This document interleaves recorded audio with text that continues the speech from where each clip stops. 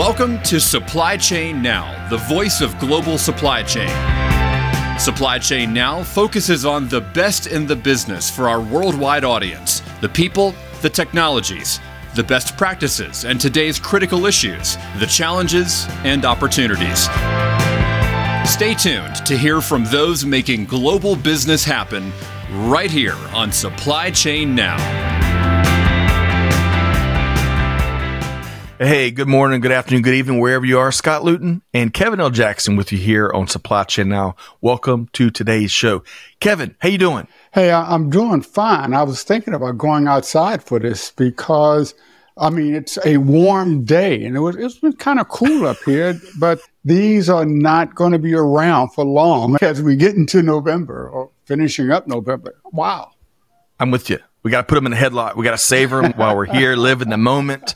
And you know what? As beautiful as the weather is, we've got a beautiful conversation teed up here today. I'm really excited. Yes. We've got one, Kevin, as we've been talking prior to the show here today. We've got one of our popular guests back with us. She's a maker, a leader, a speaker, an advocate, and certainly a dynamo. And if that isn't enough, we're going to be talking about one of my favorite, and probably your favorite too, topics, which is manufacturing. Kevin, should be a great show, huh? You know, everyone depends upon manufacturers to manufacture something, right? I got up this morning and I needed that bar of soap. That's right. And, you know, it's such a great point because all of us as consumers, because all of us are, we don't stop and think about that often enough. So this show is going to serve to help awareness of the manufacturing industry, awareness of leadership best practices, a lot of different topics we're going to cover here today. And, of course, Kevin, today's episode is presented in partnership with our friends at Microsoft, who are doing some pretty cool things in the industry, helping us all move forward together successfully. So more on that later. All right, Kevin, I'm tickled. I'm ready to go. You ready to introduce our guests here? Can I do that? Yeah, absolutely. Okay. From the great state of Illinois. No. That is right. That's right. Our guest was introduced to the incredible world of manufacturing on her parents' shop floor at a young age. Now, those humble beginnings would lead to an incredible journey and career where our guest has impacted the industry on a variety of levels. She has since won a trophy case full of awards to include the 2017 Manufacturing Institute's Award, the 2019 NAWBO Women Business Owner of the Year, Woman Business Owner of the Year. Wow. Crane's 2019 and 2020 Notable Woman in Manufacturing, and many, many others. Our guest's expertise, leadership, and achievements are appreciated in the industry leadership circles, as she currently sits on the National Association of Manufacturing's board, as well as the Precision Machine Products Association. So please join me, Kevin, in welcoming Aneesa Muthana, CEO and co-owner of Pioneer Service and CEO and co-owner of M&M Quality Grinding. Aneesa, how are you doing? I'm doing great. Thanks, Scott. How are you? Doing wonderful. I'll tell you, you were with us roughly 2 years ago, and the accomplishments, the list gets longer and longer, Aneesa. Yeah, I guess a lot of sleepless nights too comes with it. That's right.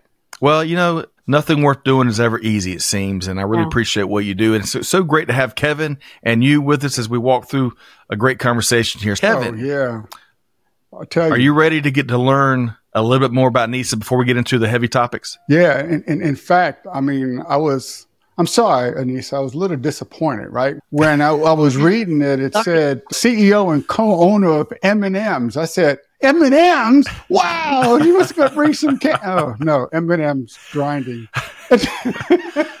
Man, actually, we do at trade shows, and anytime we're doing sponsorships, we have our logo over M&M can, and we pass it out. So I joke and say, M&M candy took our brand, but we're good with that. One day. I love that idea. Definitely, there's an appreciation for those that have a sweet tooth. Yes. And most of us do, whether we like it or not, especially this time of year. But, well, Aneesa, it's so great to have you back. And again, we're going to be getting into a variety of topics here today, but I want to start with this. So we were talking pre-show a little bit, because we all need that downtime. We all need to shut the laptops and turn off the devices and lean into things that help us get that balance, right? And remind us why we do all this stuff. And we learned from you, two of your favorite things in this world to do are sit on the beach and play with your grandkids. So tell us more about that. Yeah, so every Thanksgiving, we go to Aruba. This year, we're not going. We were planning on going to Maui, but for obvious reasons, we've canceled that flight. So we're going to stay home this year. But it is a tradition, and I started it, and it's taking the family, taking my mom, and it was either that or cook. And I figured it's safer to travel than for me to cook. You're a smart woman.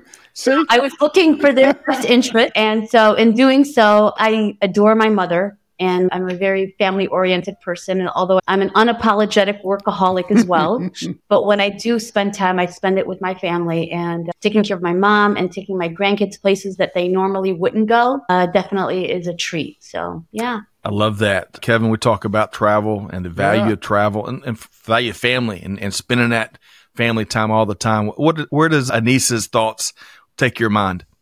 Well, I really love the beach also. But when she talked about her grandkids, I live in Washington, D.C., and my grandkids live in Washington State. It's like my son took my grandkids away. But we travel, Lisa and my wife, we travel there to Washington as often as we can so we can get all our hugs in for the entire year. Well, I can't wait till the next time and getting pictures, y'all. But when you do this next time, whether you're huddling this year at home, Aneesa, or going to Washington State next time, Kevin, please send pictures. Yes, family time is too precious. Okay, so we got so much to get to here today. So, Aneesa, great to have you back. So, for our listeners that perhaps missed your first appearance with us, at least, I know y'all you get interviewed a lot, do a lot of keynoting, and of course run a couple of growing businesses. But let's offer up some context along that last point. Tell us briefly, if you would, what your two companies do. And let's start with Pioneer Service. Sure. So Pioneer Service is a Swiss machine shop, basically precision machine components. We serve a wide variety of industries. We're AS9100 certified, which means we make parts for aerospace. We do a ton of business with Tesla as a tier 2, medical devices, industrial. We also work with Microsoft Power Plant. We've been making parts for them as well. And so, just really a very complex, high production, tight tolerance work. That Kevin, her last point she made at tight tolerances in those industries she mentioned, as a former aviator, I'm sure you can appreciate those companies that can maintain and supply precision parts, huh? Yeah, absolutely. In fact, I'm working on a project right now where we're going to be launching on SpaceX Falcon 9 next year. And one of the areas we're developing a component that goes into a CubeSat. And we were just developing some engineering models. So we may have to pick up the phone because we need some very tight tolerances so we can fit into that little bitty CubeSat. Aneesa, we actually make parts for SpaceX as a tier 2. See? I can't tell you where they go because of the NDAs, but I can tell you that we're definitely tier 2 to SpaceX. And I was just talking to my customer this morning about some parts that she needs right away. And NADCAP, our suppliers are obviously NADCAP certified. So, that's very important. Wow. Okay. All right. So both of y'all, I'm going to say rocket scientists, y'all got to keep the conversation down so I can catch up with y'all. But that is phenomenal. And of course, those industries require, lives are at stake. So I really appreciate that aspect of your business. And that's just Pioneer Service. So let's talk about M&M Quality Grinding, Aneesa. Yeah. So M&M is actually, although I've been CEO and president of and co-owner of Pioneer for the last 30 years. Prior to that, and yes, I am that old. Prior to that, I worked on my dad's shop floor starting at the age of 11, leaving the family business back in 1993. At the age of 23. And just so no one's counting their fingers, I know I just turned 54. So I'm extremely grateful. I wear my age on my sleeve. I feel like it's very important to be okay with my age, right? I got grandkids. How much can I hide? I got grandkids, like anybody could do that math. But nonetheless, I was very blessed to have worked on my parents' shop floor and started running a machine by the time I was 13 years old. Leaving the family business when I was 23, going into partnership with my uncle, and then coming back full circle, being asked to come back as a CEO and as a partner was extremely rewarding, taking on the legacy of my family for 40 plus years. So M&M is basically, we do bar grinding. So typically we service our suppliers who require raw material ground. And that equally has tight tolerances, but it's one dimensional. Mm-hmm. It's the diameter and 12 foot, typically 12-foot bars, but we handle anywhere from 3 foot to 24 feet, anywhere from an 0.62 diameter all the way to a 7-inch bar. So we typically we could be selling to OEMs who have machine shops on their floor, or a small machine shop, a local machine shop, and everything in between.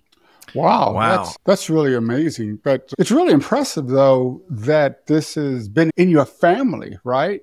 And there's a lot of times when you're born into a family business, the children don't want to do that.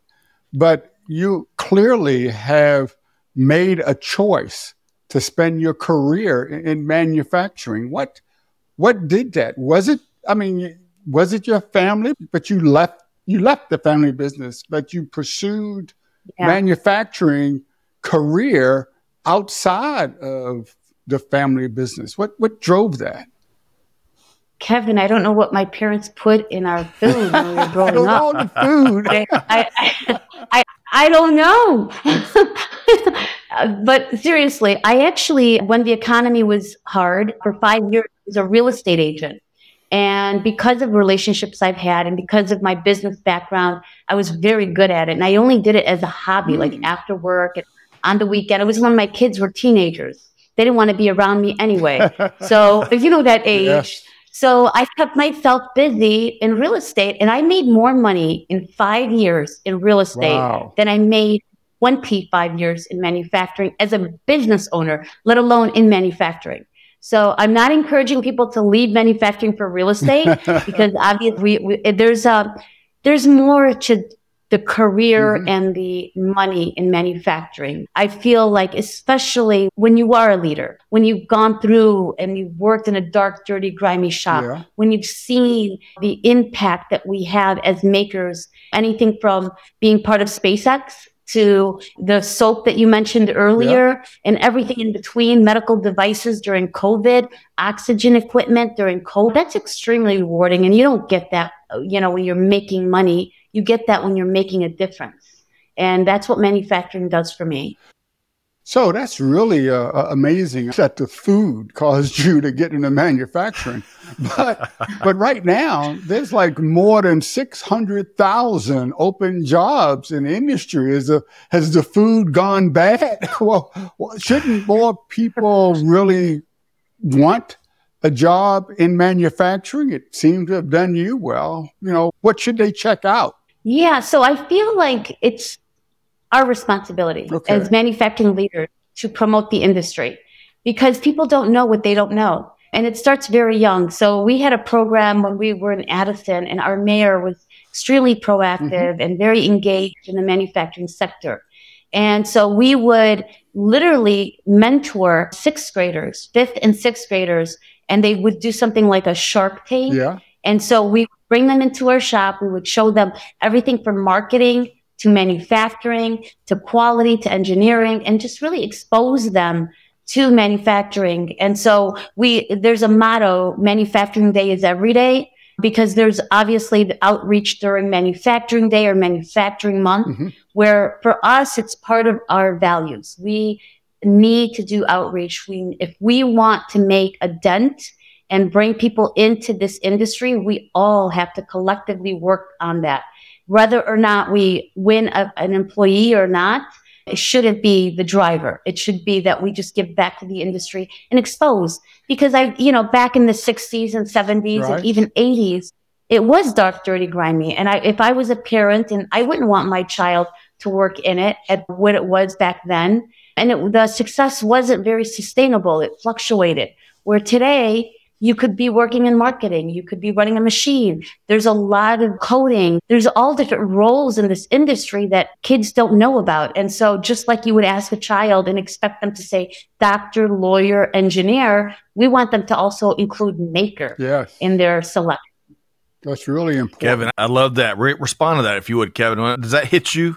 That makes me ready to run through the wall back behind me, huh? Well, the thing about it is that I think she hit it on the head. Exposure. You have to expose people to the possibilities. Like, today, the only thing they get exposed to is social media and TikTok. So that's what they want to do.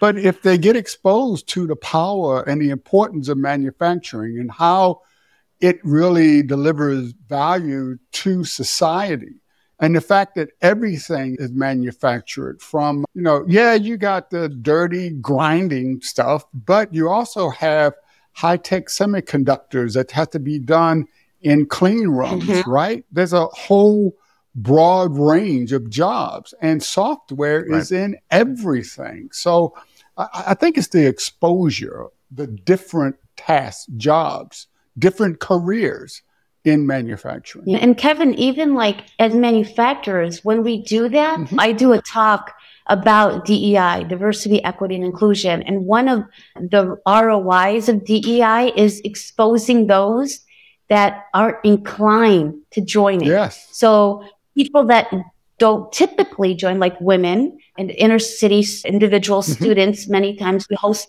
children that come out and they've never even heard of it, like it's been in the factory and heard about these positions that we have. So really exposing them. And my thing is that had somebody walking into my four walls and learning about manufacturing, they don't necessarily have to join. I just want them to be advocates. I want to educate them. So when they go back, they can talk to their colleagues, they can talk to their friends, they can talk to their professors and say, this is a career path I may not want to go into, but this is something that you may consider. And I think that's our responsibility, and it's the ROI of DEI, exposing those that aren't inclined, those that not necessarily think about manufacturing, and that opens up the pool of candidates, and that's a win for everyone. Yeah. Yes. Can I just make a comment about that, though? You are a role model, and you are the poster woman for DEI, how you can get into this career that's typically associated with male and be the CEO of two different companies and being very successful in high-tech manufacturing. So I just want to congratulate you on everything that you have done. Thank you. Thank you, Kevin. And on the flip side, I feel like being the CEO, I need to keep myself in check and make sure that everyone on my team and that I interact with feels that sense of belonging. It's not about me. It's about everyone.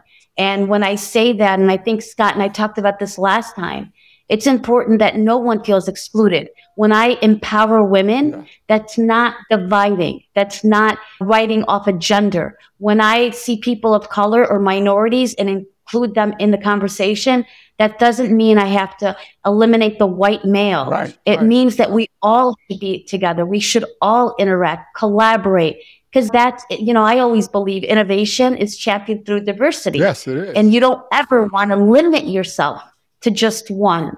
Okay, I got this. I got my check off the box. Diversity's done. Here we go. No, it's always evolving. And it's always looking at different perspectives, different backgrounds. And it doesn't have to just be male, female, and maybe race, but it could be even broader than that, even lifestyles, where they went to school, education levels. So I think the limited that we are, the limited our growth is. Yeah. And I'm not just talking about our growth in business, which is obviously important, but our personal growth. I feel extremely accomplished when I understand someone's perspective differently than went before I met them. Yeah, So, I think what you're really bringing up is that diversity really gives you that range of different worldviews. And the different worldviews are what drive innovation. And innovation is the fuel for success. So they all connect to one another. we're on the same page, my friend.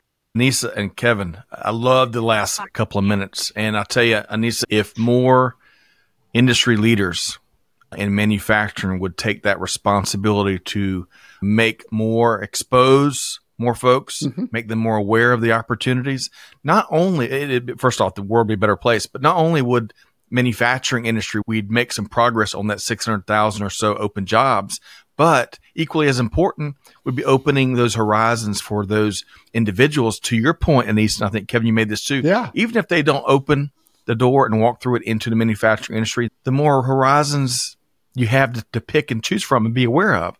So very nicely, I applaud your leadership there, Aneesa. And most importantly, because I know you and I've been tracking you because I'm co-chair of the Atlanta Aneesa Muthana fan club. You put it into action, and it's not lip service. We see it.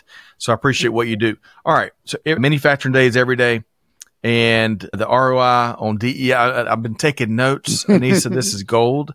And one last thing I want to call out to our listeners, because I thought that last segment was so important. The more limited we are, Aneesa said, the more limited our growth is. And we all put self-constraints, so many things on what we think we can do, what we think we can't do. And I really appreciate your perspective there. Okay. So much to get to. So as we approach the new year, Kevin and Aneesa, I cannot believe as of this recording, we're a month and a half away from 2024. So the question I want to ask you, Aneesa, is what is one topic in global manufacturing that you believe will have more boardrooms talking about it in the months ahead? What do you think that might be, Aneesa? Yeah, workforce is a huge one. Like innovation, obviously, Industry 4.0 and even beyond that those are hot topics. I feel like also just really understanding the DEI factor, right? Getting that on a much higher scale. So I feel like there's so much that's going on, and workforce is always something that we start talking and we never stop talking. And the solution to many of those issues that we're facing workforce are the Industry 4.0. It's like all of the other topics are subtopics because of the workforce issues that people are facing. And I feel like that this is relevant, not just in manufacturing, but in all industries, because it's hard finding the right people. It's not, sometimes you can hire, but you finding the right person that's aligned with your values, that's aligned with your mission in your company, and then also developing their skill sets to what you need. That's not a small task. Right. Well, and Kevin, I'll get your thoughts here. Workforce. Yes. So that's the big theme Aneesa's pointing to. And one of the things she implied on the end there is it takes a ton of effort and investment and focus and intention to not just hire the right people or anybody, but certainly the right people, but then make sure they're engaged and they have what they need and they're advancing and they're adding to their knowledge base and they're fulfilled in their role. That in and of itself is a big job. Kevin, your thoughts? Yeah, I really like the emphasis on workforce, especially in today's world where everyone's afraid that some AI or machine learning algorithm is going to take their jobs away from them. I mean, we need to use and leverage our humans for what they are good for, right? And it's their imagination. It's their ability to think outside the box. It's their ability to succeed without having the software written into their brains. It's that software up here in your head that you have to leverage across your workforce. So I think that is really, really important, especially from leaders. Well said. Aneesa, do you want to respond to anything that Kevin just shared there? Yeah, so AI is a great tool and it's going to make us better, but it doesn't replace people because AI can't sign off on anything. AI is not responsible for anything. You're still responsible. You're still making judgments. It's a tool. It's not the solution to everything. And I feel like it goes back to automation. Automation replaces tasks, not people. We want to upscale our people.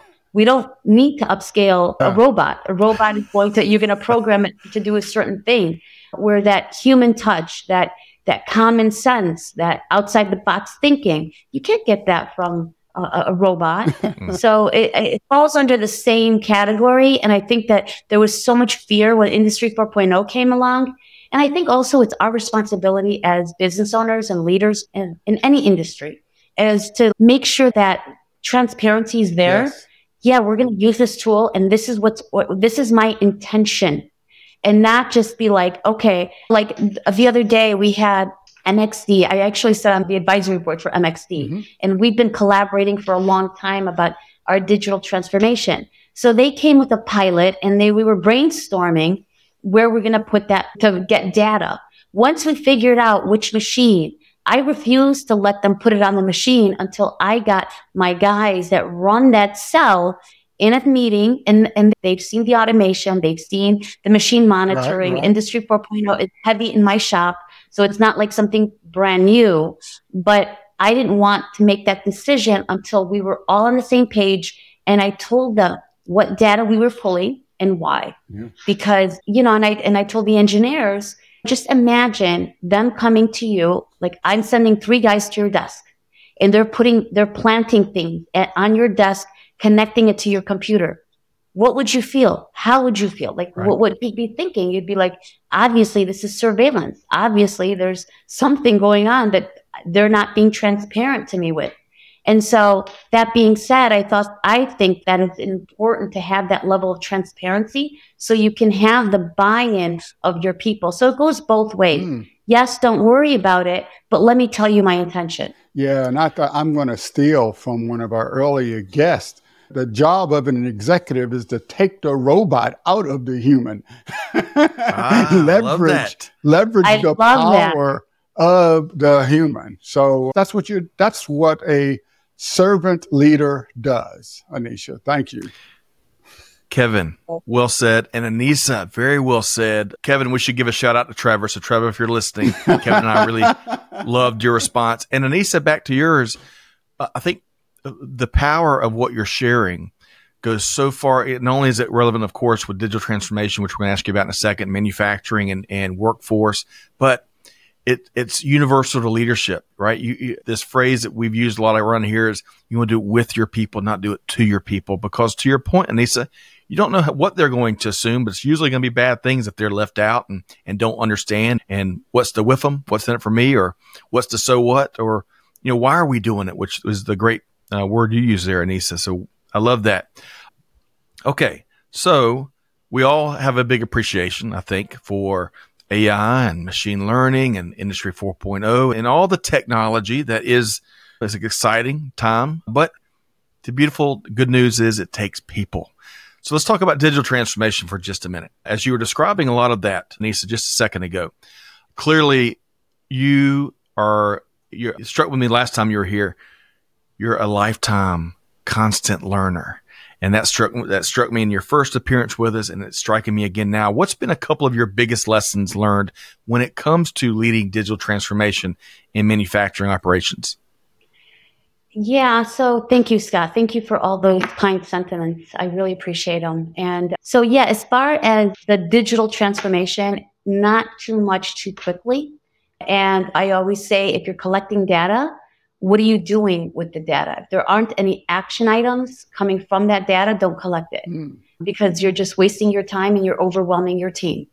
That's one. That's a big one. And I spoke about the engagement of your team, the visibility and the transparency. Both of them are key. Visibility is put the monitors, let them see it too.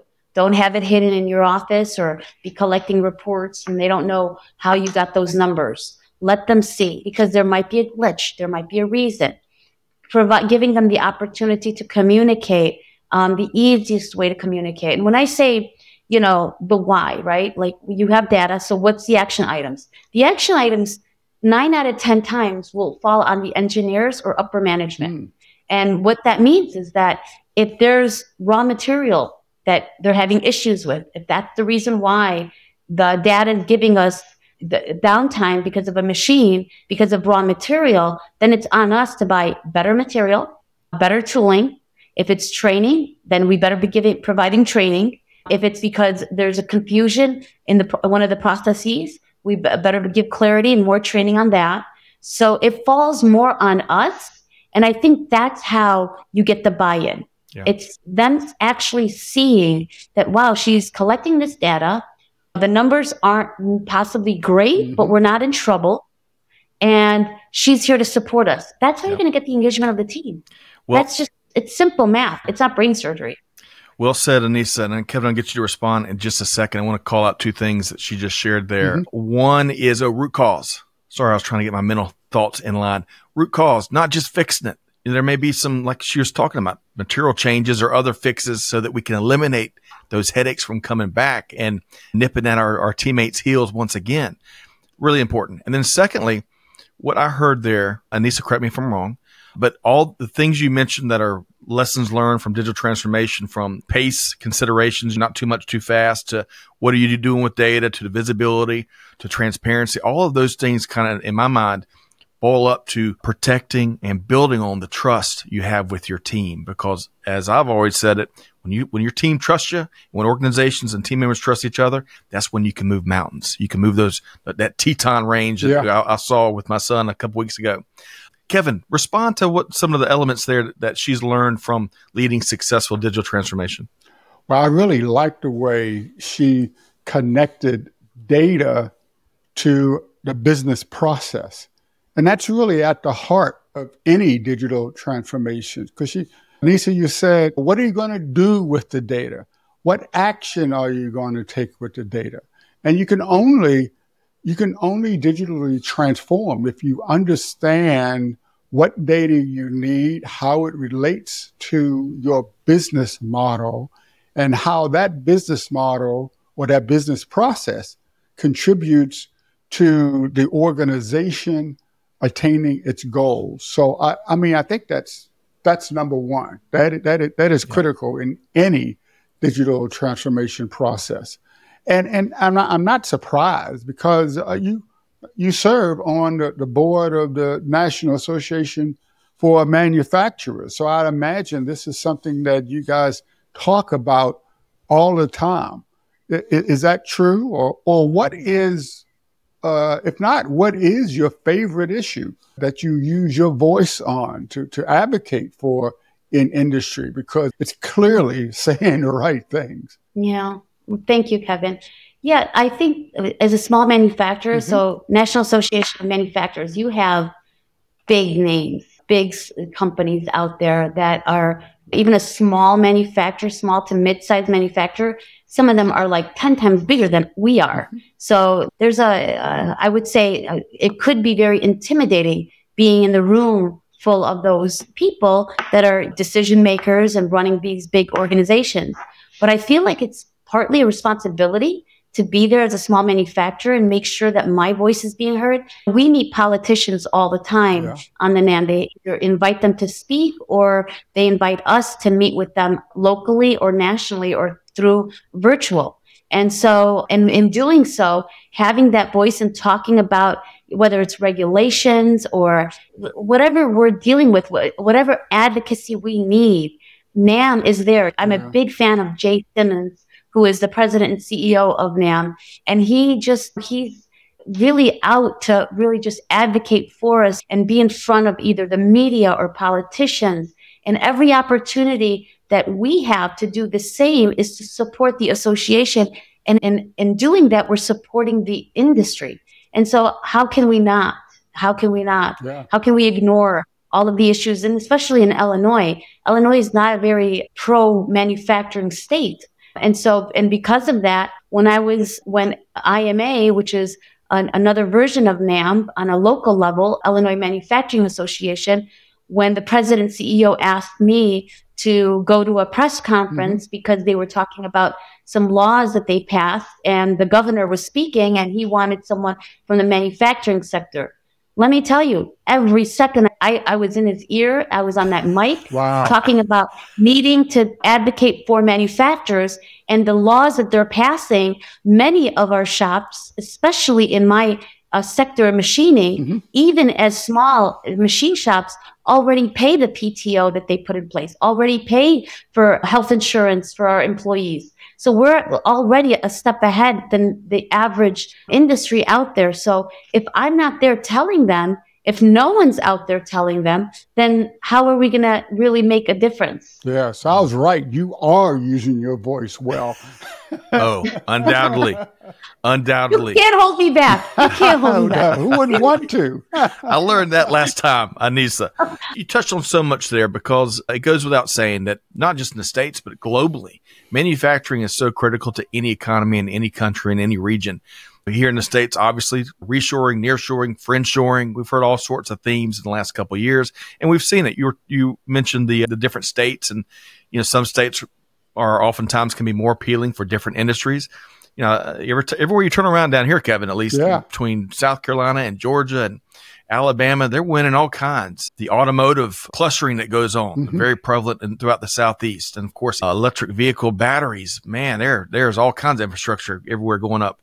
And if we don't have voices, and to your first point, Aneesa, from all aspects, not just the big heavy duty global manufacturers, but the middle market folks, the small manufacturers, well, we need all those voices so we can really create a playing field that works to fuel the growth and success for the whole ecosystem. Kevin, your quick comment before I keep driving here. No, you're absolutely right. It is about the ecosystem, about how the different members of the industry collaborate to make everyone's business better. And using your voice to highlight the challenges really, I think, focuses on that collaboration, not just within the industry, but across other industries, because everything's connected in today's world.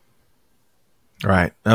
Undoubtedly. And you know what? Back to, we were talking earlier about what consumers know. I think that's one of the lessons they've learned. We've learned as all of us are consumers, but those that aren't in industry, I think they've made a lot of progress connecting the dots, especially when you look at global supply chain or you think about what comes from where, what makes what. I mean, I think there's been a lot of strides made when it comes to educating the consumer. One last thing, and we're going to keep driving here, Aneesa, but one last thing, it's really, as I'm reflecting on what you're sharing and kind of the conversation thus far, I think about how we're talking about what makes a healthy manufacturing industry on a variety of levels, from the people component, right? And bringing people in to the economic environment, and how can states and the private sector work together so that we can grow production, grow business, you name it, to the technology side, which every industry is grappling with the most effective and practical way of leveraging modern technology and doing it the right way and at the right pace, which is one of the things Aneesa pointed out.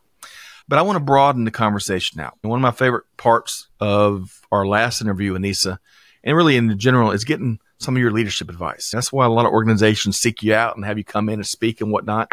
So one of the things you're passionate about is getting the best out of your team, right? So what do you, in your mind, there's a long list probably, what's a couple of proven best practices for truly getting the best out of any team? Yeah, so I feel that it's important to emphasize it's got to be the right people. I say people first. I use that term all the time, but it's got to be the right people, because people will take advantage. There are bad apples. There's transform everyone, right? Not everyone's going to buy into your vision. So one thing that I do, like we just hired 2 people with our move and our expansion. We need more people. So, and one is going to be a buyer and the other is going to be a sales engineer. And so I interviewed them on different times and hired them different times, but they ended up being hired on the same date and started on the same date. So part of the orientation is I sit with them. And just like I said in the interview and emphasized in the interview, go on our website and I give a card. I can pull one out. Okay. I give them our core values. And at the interview, when I feel like it's going in the direction, I hand them a card and I say, I want you to look at these and I want you to make sure that you feel comfortable working at a company that's going to hold you accountable. And so when you literally build your foundation on that, right? And then let's just fast forward. Now I've hired them. I give them a card again. They're very inexpensive to print. And I want to make sure they don't lose it. And it's all over. Like I always say, I don't want them to just be pretty words on a wall. I want them to mean something. I don't want them to be content on my website. I want them to actually be words that we live by. And how do I do that? Is I emphasize the importance and I use examples like integrity. Integrity for a shop operator, a machinist, is making sure that when he pushes his parts to the next department, he knows that those parts are good. Yeah. And if anything is questionable, he raises his hand and tells the supervisor, should I sort these? What should I do? Put a hold on them. So, he doesn't need to make the decision, but he needs to be transparent about any issues that he's having. And that, to me, defines his integrity. My integrity is when I interviewed you, what I told you in the interview, the proof is in the pudding. When after I hire you, I need to make sure that I'm checking in and that you're understanding what I said to you in the interview. My commitments that are on that job offer continues throughout your career here. Yeah. And if something's changed, whether you're not taking on the responsibilities or the expectation isn't clear or whatever it is, that we're communicating regularly to make sure that we're on the same page. Because the last thing I want to do is like, well, 6 months in, I'm supposed to give him a raise, but you know what? He's not doing that great. So no, he's not getting the raise. Why didn't I tell him 3 months ago? Yeah. Why didn't I tell him? Why am I telling him the day that I committed? So that's integrity for me. So integrity, people hashtag it. People put it on, it's on all core values. But how do you define it based on your role? Everyone has to know how they're defining it. And I'm just using one of many of our values as an example. And so that I feel like is the structure, is making sure that everyone is on the same page and everyone understands the expectation. And now as the owner, the CEO, I have 2 managers that they're responsible and they have my permission to tap me on my shoulder. Should I steer away from this? So when we get stuck and we're trying to make a decision, it's literally in the conference room. What do the core values say? Yeah. It gives us our compass. Let's use it. And so I feel that in itself, being able to lead by example, I think that speaks volumes to my team. And if someone's trying to get out of something, if someone's, not aligned to these values, it's just a matter of time for them not to be on my team.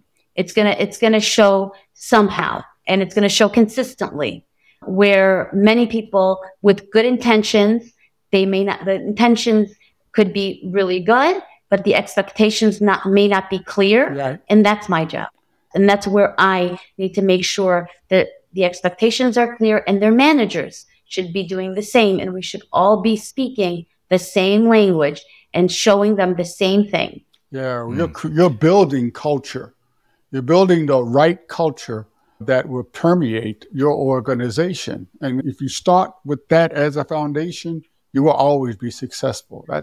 Those are great words there. I agreed. Aneesa, you mentioned the word integrity a lot in your response there. And kind of leadership integrity is what I took away. So they see you operating with integrity. They trust you.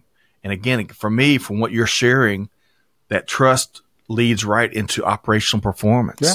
Right? Because I'll tell you, if you don't trust and not just in workforce, but in general, if you're not trusting whoever you're collaborating with or working with or playing basketball with or whatever, you're always going to have this little second guess that kind of eats away at this decision or that decision. But when you completely trust someone because you see the integrity that they operate with and you see it in deeds, not words, right? That's when that's when special things happen. Yes. So Aneesa, I really appreciate that because that's so tied to any team's performance. And I really appreciate that, how y'all do things there. Now, I got to ask you, Aneesa, you held up that card.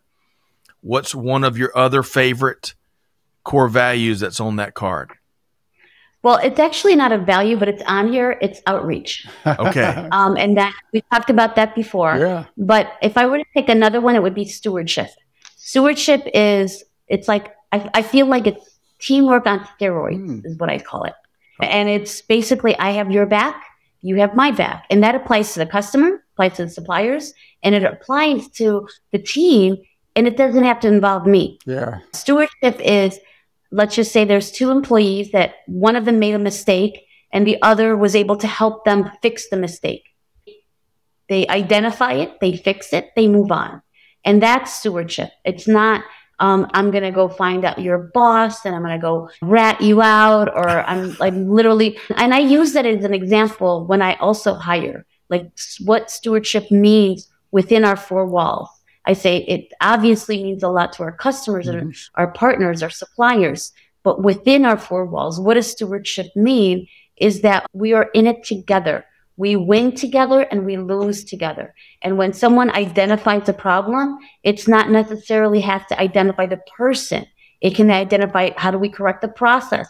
How do we train this person so it doesn't happen next time? And just really having that, going back to what you said earlier, Kevin, and both you and Scott, the trust factor, having that level of trust that you have my back. Yeah. I feel like that is the core of what people need to have, because nowadays that level of trust, it's my success has to be at your expense.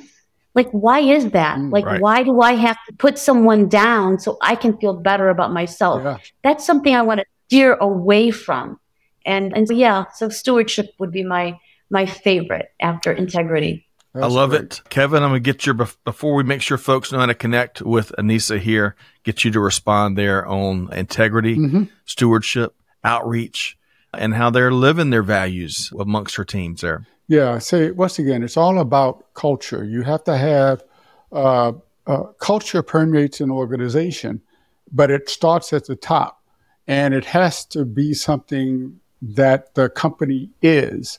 And I can see that's what Aneesa, that is what you are. So it's really a strong example, Right. a strong statement, and a powerful role model that you are with respect to setting your culture and your organization. And good for the company, good for the organization, good for the team, good for the industry. And it's good for profit. Aneesa, right. That's right. And it's important. Without profit, there's not a whole bunch we can do. Yeah. But Kevin, I promised you that Aneesa was quite the dynamo. Yes. I really wish we had a couple more hours with her here today. But hey, Aneesa, let's make sure folks, I know you do beyond running a couple of successful businesses and doing a lot for industry and sitting on boards and talking with fifth and sixth graders about manufacturing, which is one of my favorite things that we'll have to talk about next time. You also speak and give a lot of interviews. You're a great ambassador for not just business, but especially the manufacturing industry. How can folks connect with you, Aneesa? LinkedIn pretty much is the best place. I always check my messages, and I obviously am very active when I can be. I've been not as active recently, but overall, I feel like LinkedIn is the best platform as far as business, manufacturing, development, making connections and continuing our connections. Like I said earlier, Scott, before we went and recorded, it was that really engagement and seeing what you're doing, not only for the industry, but just as a human. And some of the posts and comments, and it really just keeps that line of communication open. Aneesa, really, really appreciate it. I'm so glad that we could reconnect again and share your powerful voice and actions with our global audience. So thank you so much. But before we leave here, Kevin, big shout out again to Microsoft doing some really cool things in the manufacturing space. Yeah. What are you tracking right now? Well, I really like this show because a couple of things that Aneesa highlighted. One was like empowering the workforce, right? Making sure that you have the right culture around your workforce, that they know that you have each other's back. And when we were talking about digital transformation and AI and machine learning, the importance of reskilling your workers and letting them know that we're not collecting data so that we can catch you doing the wrong thing. And the second thing is about innovation, right? You need people to help you think of new ways, to have that imagination that drives innovation. And that's how you unlock new services. Manufacturing and companies that focus on products are now doing what's called servicization, where they're taking the product and adding services on top of it so that they can deliver innovative values to their customer. And both of these things are really coming from the capability of the Microsoft Cloud for manufacturing, because it's really designed to deliver the capabilities that support these core processes and requirements of any organization in the manufacturing industry. So the end-to-end manufacturing cloud solutions are being released so that you can release these new capabilities, securely connect your people, your assets, and workflows, and your business processes. And you can see from Aneesa that she's leveraging that every day. So, I mean, thank you for the leadership that you are exhibiting, Aneesa. Undoubtedly. Let's see here. Kevin, very well stated, by the way, very well stated from the person, you're too humble, but the person that wrote the book on cloud computing, by the way. You're doing a lot of cool things. Of course, Digital Transformers, you lead here, part of our Supply Chain Now fam. How can folks connect with you, Kevin? Yes, like Aneesa, I'm on LinkedIn also. That's a good place to catch up on me. But the best place is right here on Supply Chain Now, where we have a monthly show for Digital Transformers and The Buzz, where I'm there the second Monday of every month. So, and hey, LinkedIn, Facebook, and DX, I'm there as well. I'm still making that mental shift, but Kevin, you're everywhere, I tell you, and I feel like I get a degree on that second Monday of each month when you join us for The Buzz. But all of this to say, I'll tell you, Aneesa Muthana, CEO and co-owner of both Pioneer Service and M&M Quality Grinding. Like Kevin said, you're really an inspiration. I really appreciate what you shared here. We didn't mention this on the front end, but I know from our previous conversations, it's important to you and our audience that, especially women, that they look to role models like what you're doing, leading organizations, leading industry, and since they see it, it helps them know and be confident that they can be it. And Aneesa, what you're doing is so important, and I hope you continue to rub off on many others and the future leaders of our industry. So Aneesa Muthana, thank you so much for being here. Thank you for having me. All right. So Kevin, I promised, and Aneesa, as always, delivered quite the dynamo. But we should thank again, big thanks to our collaborative partners over at Microsoft as well, helping us to bring wonderful, inspiring stories and leaders like this one to our global audience. Kevin, always a pleasure to knock this out with you. I learned so much on these series, this Microsoft series. So thank you for letting me be your co-host. Absolutely. My wingman, right? Wingman. An aviator parlance, right? Yes. But big thanks again, Aneesa and Kevin, and to all of our listeners out there. Folks, hopefully you enjoyed this episode as much as I have. But now the onus is on you. You got to take some of the brilliance that Aneesa and Kevin dropped here today. Take just one thing at least. Put it into action, right? Deeds, not words. It's what it's all about. But with that said, on behalf of our entire team here at Supply Chain Now, Scott Luton challenging you to do good, to give forward, and to be the change. And we'll see you next time right back here on Supply Chain Now. Thanks, everybody. Thanks for being a part of our Supply Chain Now community. Check out all of our programming at supplychainnow.com and make sure you subscribe to Supply Chain Now anywhere you listen to podcasts. And follow us on Facebook, LinkedIn, Twitter, and Instagram. See you next time on Supply Chain Now.